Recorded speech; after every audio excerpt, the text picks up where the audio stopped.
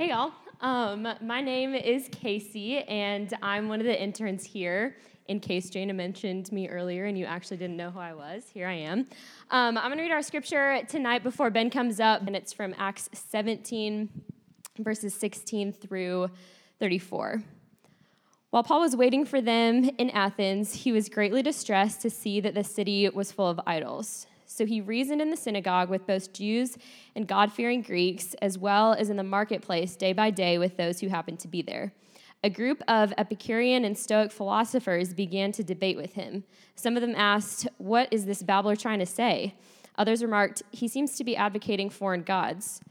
They said this because Paul was preaching the good news about Jesus and the resurrection. Then they took him and brought him to a meeting of the Areopagus, where they said to him, "May we know what this new teaching is that you're presenting? You're bringing some strange ideas to our ears, and we would like to know what they mean." All the Athenians and the foreigners who lived there spent their time doing nothing but talking about and listening to the latest ideas. Paul then stood up in the meeting of the Areopagus and said, "People of Athens, I see that in every way you are very religious. For as I walked around and looked carefully at your objects of worship, I even found an altar with this inscription, 'To an unknown God.' So you are ignorant of the very thing you worship, and this is what I'm going to proclaim to you.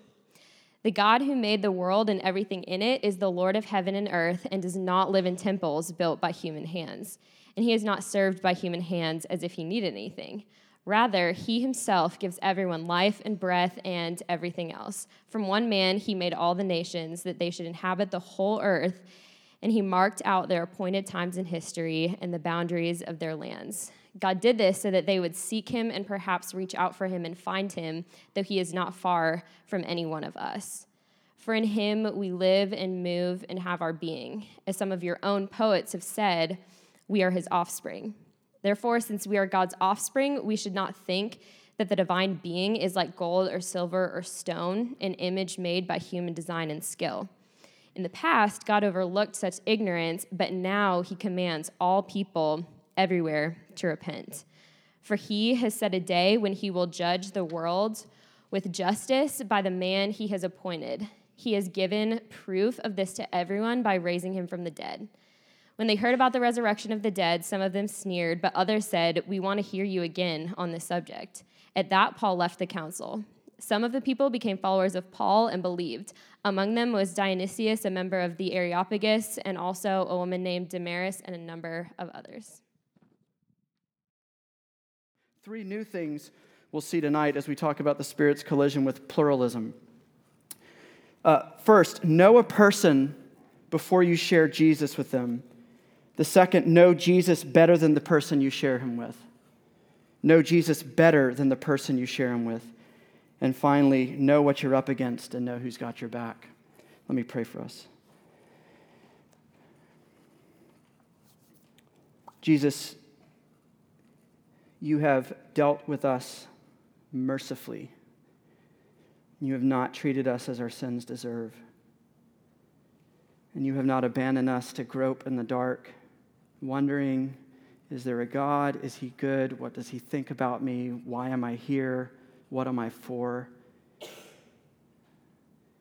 But in kindness and in mercy that we have not deserved, you have stooped down and you have opened eyes and softened hearts and forgiven us and released us from condemnation, from shame.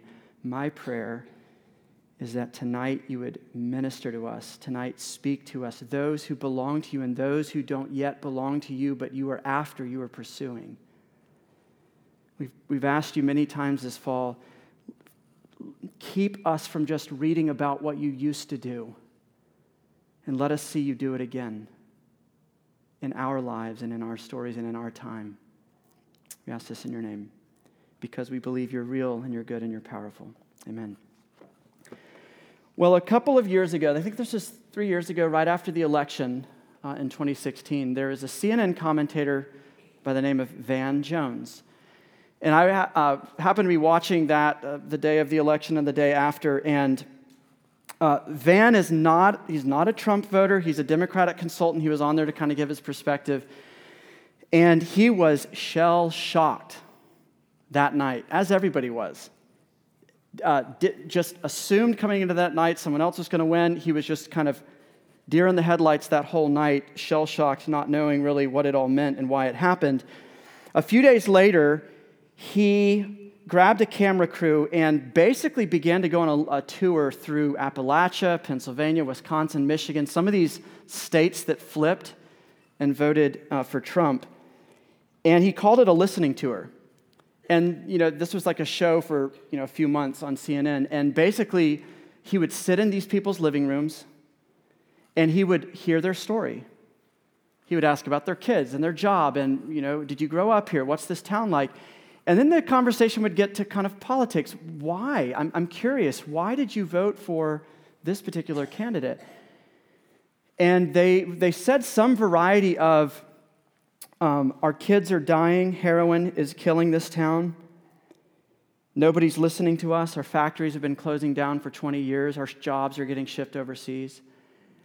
And what Van Jones, his verdict after this whole thing was over is that we have not been listening to each other. There's two countries out there, and they don't know each other. They're strange to each other. They're foreign to each other, and they despise each other. And so what he wanted to do is go sit in the living rooms and listen and ask questions. Because it turns out that people get angry when you don't listen to them. You get angry when people don't listen to you. They assume. They might hear one line of what you believe or who you are, and they provide the rest of the narrative. People don't like it when we're not listened to. And when we don't listen to each other, we persist living in this bubble of us and them. Whatever the them is, if it's just whoever the people who are different than you are, it allows us to kind of live in this us and them mentality. If this is true with politics, if it's true with kind of relationships in society, it's definitely true about religion and the gospel too. And that's the first thing we're going to talk about as we look at this passage, Acts 17, is know someone before you share Jesus with them. Know the person. Or you could kind of blow it out to a group of people. Know the fraternity before you share Jesus with them. Know the campus. Know the family.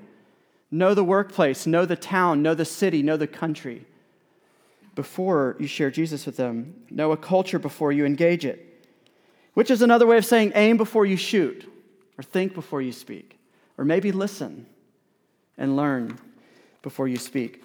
So Paul's interaction with these strangers in Athens, Greece, can hit our modern ears like fingernails on a chalkboard. If you were listening when Casey read, and I know sometimes long passages you can zone out, read it if you didn't listen to her. It will feel to you in your modern ear like fingernails on a chalkboard, even if you're a Christian, even if you believe everything that Paul said, because here is this man kind of asserting truth in a very pluralistic city that had boatloads of religions, boatloads of ideas about God. How could this guy be kind of just sitting there confidently asserting that this is the way? But if you pay attention to the passage, you'll see that Paul's conversation with these people actually begins from a very humble place, very gracious and tender place. So the first thing, verse 16, it says he was greatly distressed by what he saw. What he saw when he got to Athens, it was his first time in Athens, Greece, this mecca of culture, of music, of politics, of art, of power. This place was a little bit on the decline now. Its neighboring city of Corinth was kind of on the rise, was taking a lot more of the business. So Athens was becoming a little bit of a, kind of like a Rome, Italy today, like a place where you go to see the way the world used to be and how it used to be awesome. But it's not really an epicenter today. So he's walking around Athens and he's taking it all in, and he sees that this is a really religious city. And it says he is greatly distressed to see the city was full of idols. That phrase literally means he was provoked in his spirit, which you could say is kind of Greek for he was triggered, the way we think about it. Big time. Like, what else would provoked in his spirit or greatly distressed at seeing something, what else would it mean? And yet, Remember, we're talking about the humble beginnings of Paul's conversation with these philosophers. Look at what he does next. He has been triggered. He has been shocked by what he has seen. And instead of ventilating about how awful Athenian culture is, or Greek culture, instead of packing up shop and going to the next town, say, maybe we'll find a few more Christians or maybe a few more religious people who are more open to hearing me. Maybe we'll move on to the next town and find a better place. He doesn't. He doesn't ventilate. He doesn't condemn. He doesn't move to the next town thinking there's nothing for me to do here. He was greatly distressed. And what he did next is he went to the places in the city that he probably had a lot in common with certain people groups. Paul was a Jew. He was raised a Jew, trained as a Jew, was converted to Christianity years and years later. So guess where the first place he goes to have conversations about Jesus is? Synagogues. It was a place of conversation, a place of discussion. So he goes there. And then he starts kind of going and picking the next layer of lowest hanging fruit, the God-fearing Greeks, spiritual people, religious people who are curious. But he also goes out into the marketplaces. And he's kind of rubbing shoulders with who knows who there, people of every kind of a background, every kind of a belief. And that's where he runs into these ivory tower academics, ivory tower philosophers, the Stoics and the Epicureans. And they ask him to talk. Except it begins a little more awkward than that. It begins with some mockery and derision, because what they say is they're saying, what is this babbler saying? What is this kind of airbag, is a better way to say it? What is this kind of bag of hot air? What's he babbling about? And then they say, maybe he is talking about or advocating for foreign gods. That's a loaded statement. Socrates was executed for spreading beliefs about foreign gods 400 years prior to this. That's a loaded statement to make in Athens, Greece. And those are the things that they're saying to Paul. And again, instead of kind of being triggered, instead of kind of going into his cell, instead of punching back, Paul hears it. He takes it. And some of them say, actually, we've never heard this stuff you're talking about before. This is strange. Hey, come over here. We've got kind of this debate society that meets over there. Come with us. We want to hear more. And so Paul goes with them. He accommodates their curiosity, and he goes with them. And actually, the most humble thing about his speech is tucked away or hidden away, almost buried as a throwaway comment in the beginning of his speech. Verse 22, it says, Paul, then, he's at the Areopagus. Rachel, go ahead and pull up a picture of the Areopagus. Some of us were there 2 years ago on this mission trip in Athens. This is it's a rock outcropping in Athens. It's the highest point in the city. Right over my head to the left is the Parthenon, and where all the temples to Zeus were. Paul is standing, that's what Paul is looking at as he's giving this speech to the Epicurean and Stoic philosophers. He's looking at this stuff happen right before his eyes as he's talking about it. So he's standing there, he's beginning to give a speech. He stood up on that rock, and he says, people of Athens, I see in every way that you're very religious. For as I walked around and looked carefully at your objects of worship, I even found an altar with the inscription to an unknown God. So, where do you see the humility in that? Where do you see the graciousness and the teachability in that? Paul said, I see that in every way you're religious. For as I walked around and looked carefully at your objects of worship. At some point, when Paul was there in the days prior, before he goes out and talks, Paul walks around their city. And he watches. And he sees, and he takes it all in, and he observes. And the phrase here says he considered carefully or intently considered what he had seen. He noticed their objects of worship. He's starting to see themes and patterns arise about what makes Athenians tick. What's the emotional and religious and spiritual wind that fills their sails and makes life worth living? What brings meaning to these people? Before Paul ever talks, Paul had listened. Before he ever teaches, he had studied. Before he ever preached, he had observed.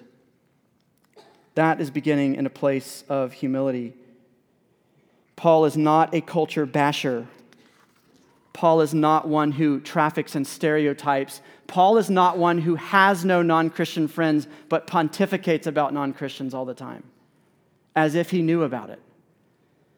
Paul is one who will sit and have a conversation, a give and a take, listening and speaking, back and forth, answering questions, answering doubts, answering skepticism. Dr. Christina Edmondson, she's a professor up at Calvin College, and she calls what she sees in Paul here in Athens intercultural aptitude.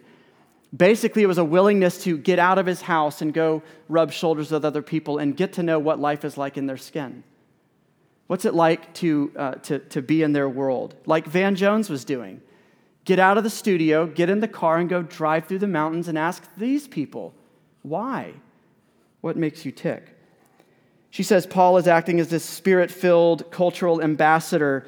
And what he's doing is he's demonstrating an appreciation of Greek culture. This spirit-filled appreciation, cultural appreciation of a foreign culture, of Greek culture. Let me read you a quote she said about that. Cultural appreciation means looking at something long enough to even know what you're actually critiquing. In order to judge, you have to rightly see. Appreciation doesn't mean giving someone a moral pass or moral neutrality. That's not what she means by appreciate, or doesn't mean he liked Greek culture. It means he understood it, he grasped it. It means sitting with something long enough to see the system, the experiences, all the histories that shape it into what it is today. Or you could say sitting with a person long enough to understand the experiences, what makes you you. What has shaped your belief in Christianity? What has shaped your agnosticism? What has shaped your atheism? The question, why? Nobody just ends up in any of those things. You become that through a process. It's a really good story all the time. It's a very helpful story to understand, why did you used to believe but you don't anymore? It's not just enlightenment that brings that to you. Stuff happened to you. You did something with your thoughts. You did something with doubts. Why? I'm curious because I care about you. That's what cultural appreciation means, listening before you speak. So like I said, Paul takes in because he doesn't know. He doesn't know. He's not Greek. He's Jewish. He's an Israeli. And he's in a new town, and so he takes time to slow down and say, you tell me who you are. Let me hear your story. What common ground might exist between what you believe about the world, your worldview, and my worldview? Where's a starting point? Where can we start a conversation out of agreement? You see it this way, and I do too. How can we build after that? Paul is apparently has learned so much in his days there, or maybe he picked this up just in studies prior to his visit to Athens, but he's even quoting back at the Greek poets. Aristus and other poets who write these things down in the later part of his speech, he says, just as some of your own poets have said, they say we are Zeus's offspring. He says we are God's offspring. So Paul he's speaking their vernacular, their language. It's not like, okay, I've been here 10 minutes, I think I got it. I'm going to aim and I'm going to fire. He's there long enough to understand kind of how they think, how they operate, even in quoting their own culture and their own poetry back at them, showing them, helping them see how even your own culture sees glimmers of the Christian worldview of the gospel. That's helpful to people. And so, what's the result of this? Paul is able to preach a gospel that actually reaches the audience that he's speaking to. And the message that he has, it's not like magic where everybody's like, oh my gosh, where can I sign up? But it's plausible. To many of them, it's credible because they know they've been listened to. He took enough care in aiming that when he finally shot, when he finally spoke, it hit the mark. And that's what we're called to do in love to our campus and our roommates and our friends and our families as well. And I want to say this too because right as of yet, this isn't a very hard message for our particular moment in time to hear. It's basically saying like, I don't know. I mean, you might be thinking tolerance right now. You might be thinking, I like this. This is kind of like, hey, everyone do your own thing, respect everything. Paul confronts what he would say are delusions in Greek religion. We're about to talk about it. He goes through rapid fire. He confronts, he challenges, but he also confirms. He also praises places where they're barking up the right tree, places where they get it too. We would do well to follow that. We would do well to come into any culture that's different than us, any people group that's different than us. Instead of speaking first, listen and look for places we can say, you know what, I got a lot to learn from you here. You're doing that in a really admirable way. Jesus confronts every culture. He challenges every culture. And in ways that are appropriate, he confirms pieces of every culture. So let me ask you this real quick. Let's consider the alternative real quick. What if Paul had just come in he came in hot. He's angry about the idols he's seen. He can't believe it. He does that thing where you're a Christian and you expect the non-believing world to act like Christians too, and you're just outraged. Or what happens when we go into communities speaking before listening and learning? We try to heal without ever having diagnosed. We try to show the way without ever learning the path ourselves or learning where they've been so far. Well, let me ask you this. How many times have we missed the mark? I know I'm painting with a big brush.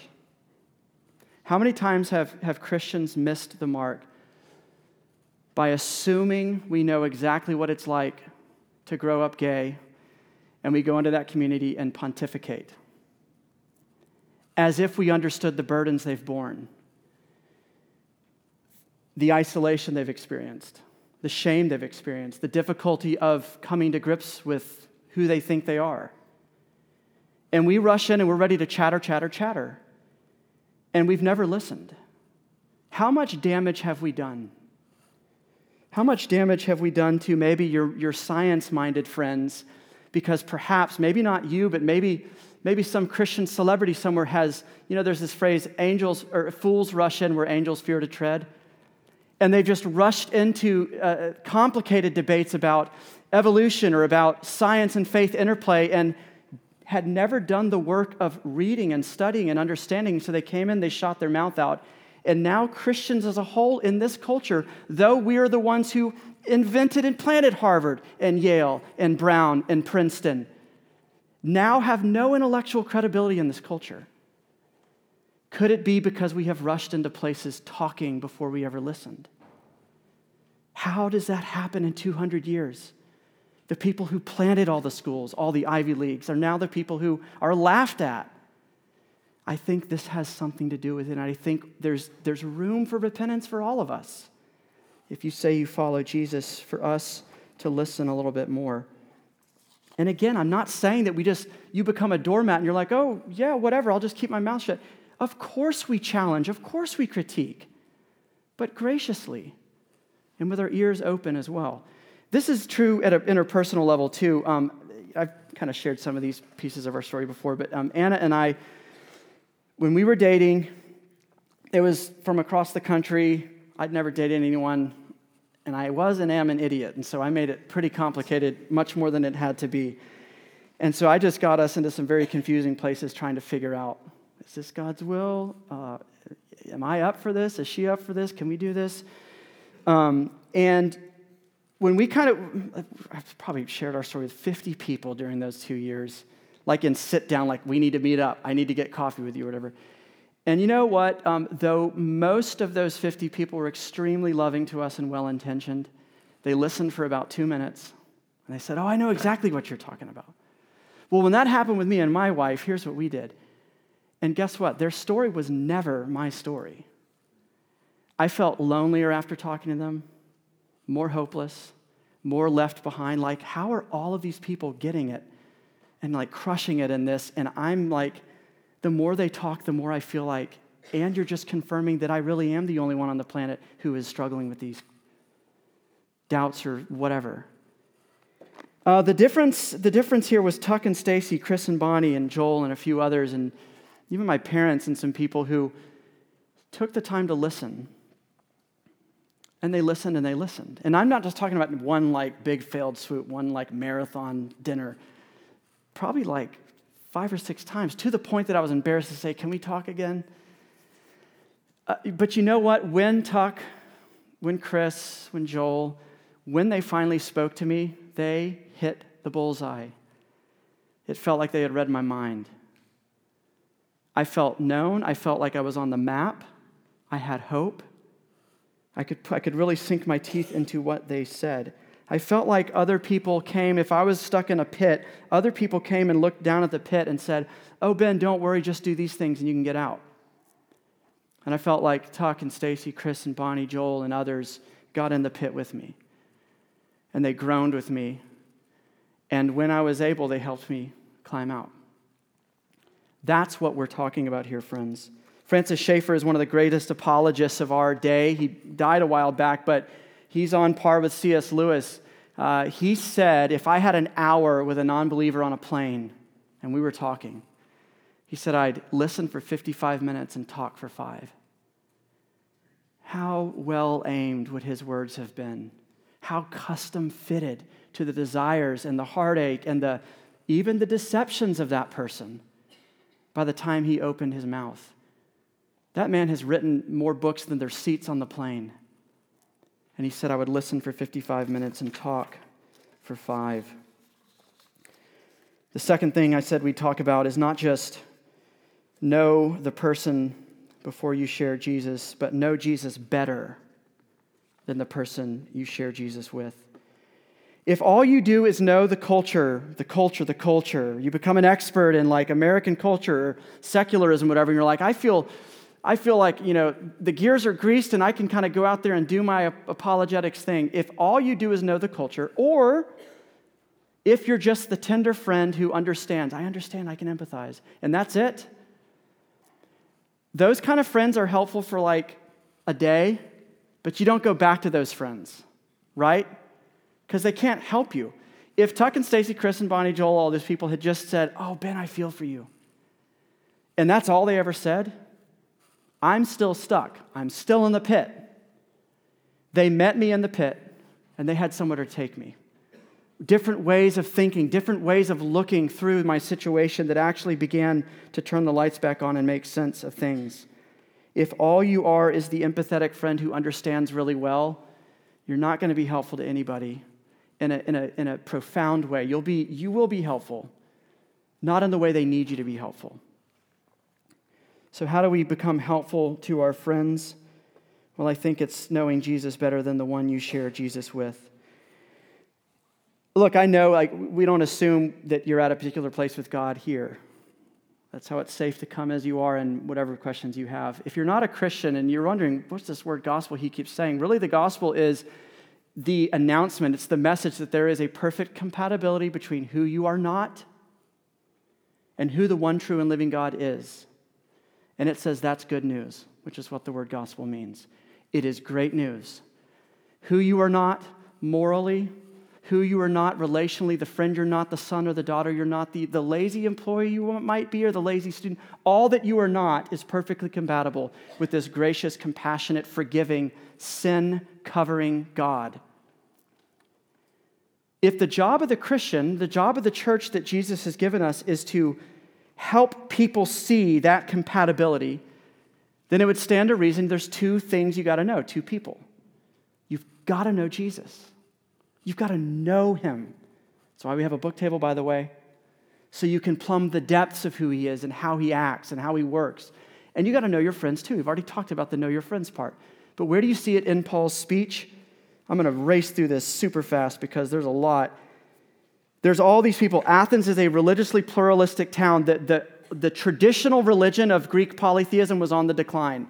Only old people believe that stuff. All the young people were all about these new philosophical trends, Stoicism, Epicureanism. Paul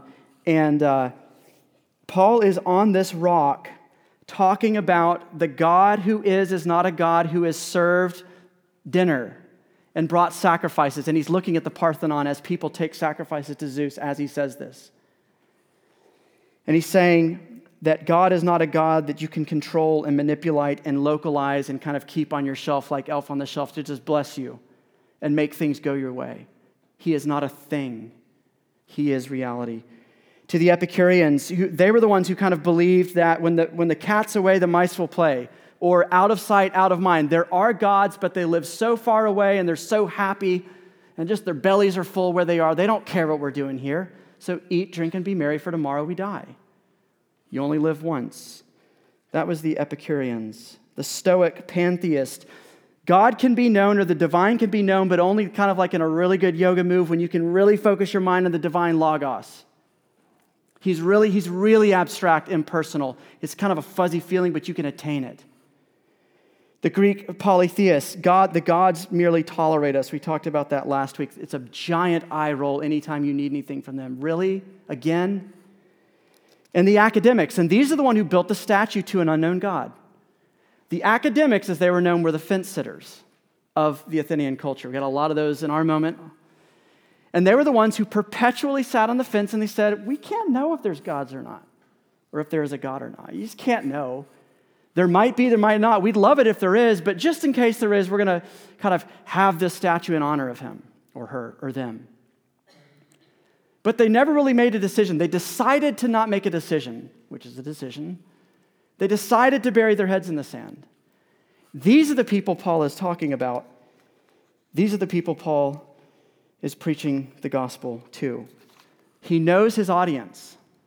He has custom fitted his presentation of Jesus raised from the dead to these particular people. Here's how. He says, God, to the Epicureans who think the gods are far off and don't care, he says, God is not far off as you think. He is near, and he wants to be near. He's not just geographically near. In love, he is near. He is near because he wants to be near. He wants to be known, he says to the Stoics who think God's really hard to know, he's just abstract. He wants to be known. He said he's determined your place and your moment in history that you might reach out and know he is there. He says he is not controllable. He's not controllable like an idol. And this is good news for us, friends. To the Epicurean, it's good news. God is actually near. To the Stoic, it's good news. God wants to know you. To the idolater, which is all of us, the people who take things God made and try to turn it into God so that we can control our lives and not have to get ambushed by random stuff. He says God is not controllable, which is good news for us because all of us think God is another thing in my schedule or my life that I have to manage, my spiritual life. I got to manage it. I got to give time for it. I got to squeeze it into my life. As if it's a thing. God is not a thing. He's your maker. And he's the maker of all the stuff that makes up your life. And he's your sustainer. How do you make time for one who is reality? For the one who's the maker of all things? How do you fit him into your life? How do you fit him into your schedule? This is great news if you're a control freak like me. God is not one you can control. He is in control. He calls the shots. He governs everything, and he gives life to everything. And in this way, he's relevant. We are his offspring. Even the Greek philosophers knew that. We are the God's offspring. Paul says, yes, we are his offspring. You bear his image. John Calvin said, every man, woman, and child has the seed of religion in their heart. You know there is a God. There is a God consciousness in your heart. It doesn't matter what your background is. That's why you feel guilty. That's why you dream really big dreams. That's why you have an innate sense of the way the world's supposed to be and you get angry when anything deviates from that. It's why you're a little bit unnerved about dying. There is a sense of the divine in you because God put it in you, the seed of religion. Paul is taking all that he knows about the Greeks and all that he knows about Jesus, and he's showing them the compatibility. Add all this up, and what is Paul doing? He is showing that Jesus is the fulfillment of what every other worldview and every other religious system or belief system or atheistic system is groping in the dark to attain. If you've thrown religion to the wayside and you're like, I'm after truth, you only get truth in the one who is truth, not in your interpretation, your fallible interpretation of truth. You want justice? You only get justice in a just God who sets the world right and seeks vengeance against unjust people and injustice, and yet justifies and forgives guilty people in a righteous and just way. Herman Bavinck, I love this quote, and hang with me on this because some of you are going to hear this and you're going to think I'm going rogue. Herman Bavinck is as reformed gets. He is as orthodox gets. He is the guy that all the people that I always quote, C.S. Lewis, Tim Keller, all these guys read Herman Bavinck, a Dutch theologian, to learn what they know. This is what he says about Jesus being the fulfillment of what every other worldview, religion, and belief system is groping to get. I'll start this, and Rachel will pull it up when we get to the pertinent part. The various religions, however mixed with error they may have been, to some extent met people's religious needs and brought consolation amidst the pain and sorrow of life. What comes to us from the pagan world are not just cries of despair, but also expressions of confidence and hope, resignation, peace, submission, patience, all the elements and forms that are essential to religion, though corrupted, nevertheless also appear in pagan religions. Here and there, even unconscious predictions and striking expectations of a better and purer religion are voiced. Here we go. Hence, Christianity is not only positioned antithetically as the opposite of paganism, it is also paganism's fulfillment. Christianity is the true religion, and therefore also the highest and the purest. It is the truth of all religions. What in paganism is the caricature or the cartoonish version, the living original is here. What is appearance there is essence here. What is sought there can be found here. Christ is the promised one to Israel and the desire of all the nations. Friends, he's not saying that all religions have a piece of the truth. And no, he's saying Christianity is the truth that everybody else is groping in the dark to lay hold of. Christianity is the glasses on your fuzzy, nearsighted eyes that can't see anything, that finally makes sense of the world, all of it. If you want to know God, if you want to know yourself, you want to know truth, you want to know the physical material world, the Bible's claim is that you must come to Jesus and know it through him, that he must deal with you before you can rightly deal with the world. The last thing that we end with is this, and it's very short, and it's just really an observation about this, and this is for maybe my Christian friends in the room tonight. You got to know what you're up against as you share this gospel with your friends and classmates and fraternity brothers and sorority sisters. You got to know also who's in your corner. Tim Keller's a pastor in New York, and he's been there 25 or 30 years planning churches that are exploding in attendance over the past 25 years in Manhattan, in Brooklyn, in Queens, in the Bronx. And he said, what I've noticed as a trend over the years is that the time it takes for a person, someone in my church who was converted out of some other worldview into Christianity, it seems there's a trend it takes about 3 to 4 years and 15 to 20 different encounters. 15 to 20 different, hey, can we meet up? Can we talk about that message I heard? What about this evil and suffering in the world? I don't know what to make sense of this. 15 to 20 times of getting together before the dots connect and the lights come on. That's a slow, tedious process for the one who's doing the meeting up on both sides of the table. The Apostle Paul in this, he gives this speech. He's an apostle. This apostle heals people in other chapters, resurrects a dead guy in one chapter. And he's preaching. This is the moment of his life. He's in the epicenter of the religious and cultural world at the time. And he gets the microphone. And it says, a lot of them just laughed him off. They laughed at him. They laughed him off the stage. Some believed. Some of them believed.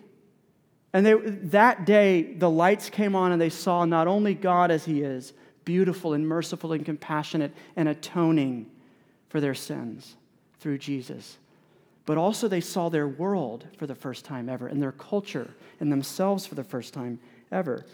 Last week in Acts 14, did you miss it there? Paul gives this great sermon there, and they stoned him afterwards. They tried to kill him.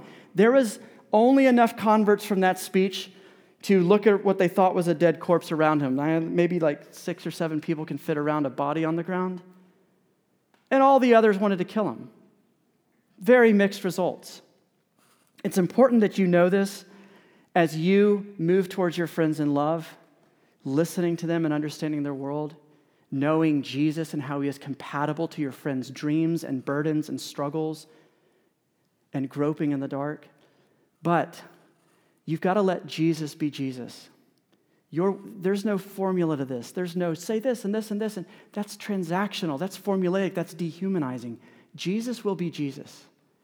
He is raised up from the dead, reigning over all the earth forever. He is king, he is life giver, and he is judge. We are not called to manipulate people into anything. We are called to lay the truth plainly and in an understandable way before their feet and in a loving way, and to let Jesus be Jesus, who gathers his church, who opens eyes, who softens hearts, who plants faith. This frees us from when you are at that small group Bible study and one person comes, or you've been sharing the gospel with your brother back home every Christmas break of your life. This frees you to hold him and hold that with an open hand and not have to try to get a result. It frees you to pray for him. Friends, let's pray. Lord Jesus, if you had not broken into our world and our lives and preached the good news that you are the Savior of sinners, if you had not told us what's happening on the cross is not just a political firebrand being snuffed out, but what it was God himself bearing the curse that his people earned, that we might receive the blessing you earned. If you had not told us that, we would still be groping in the dark. Father, I pray for those who are in the light that they would know you more and more. And I pray for those in the dark that they would walk in light, they would see you as you are. We ask this in your name. Amen.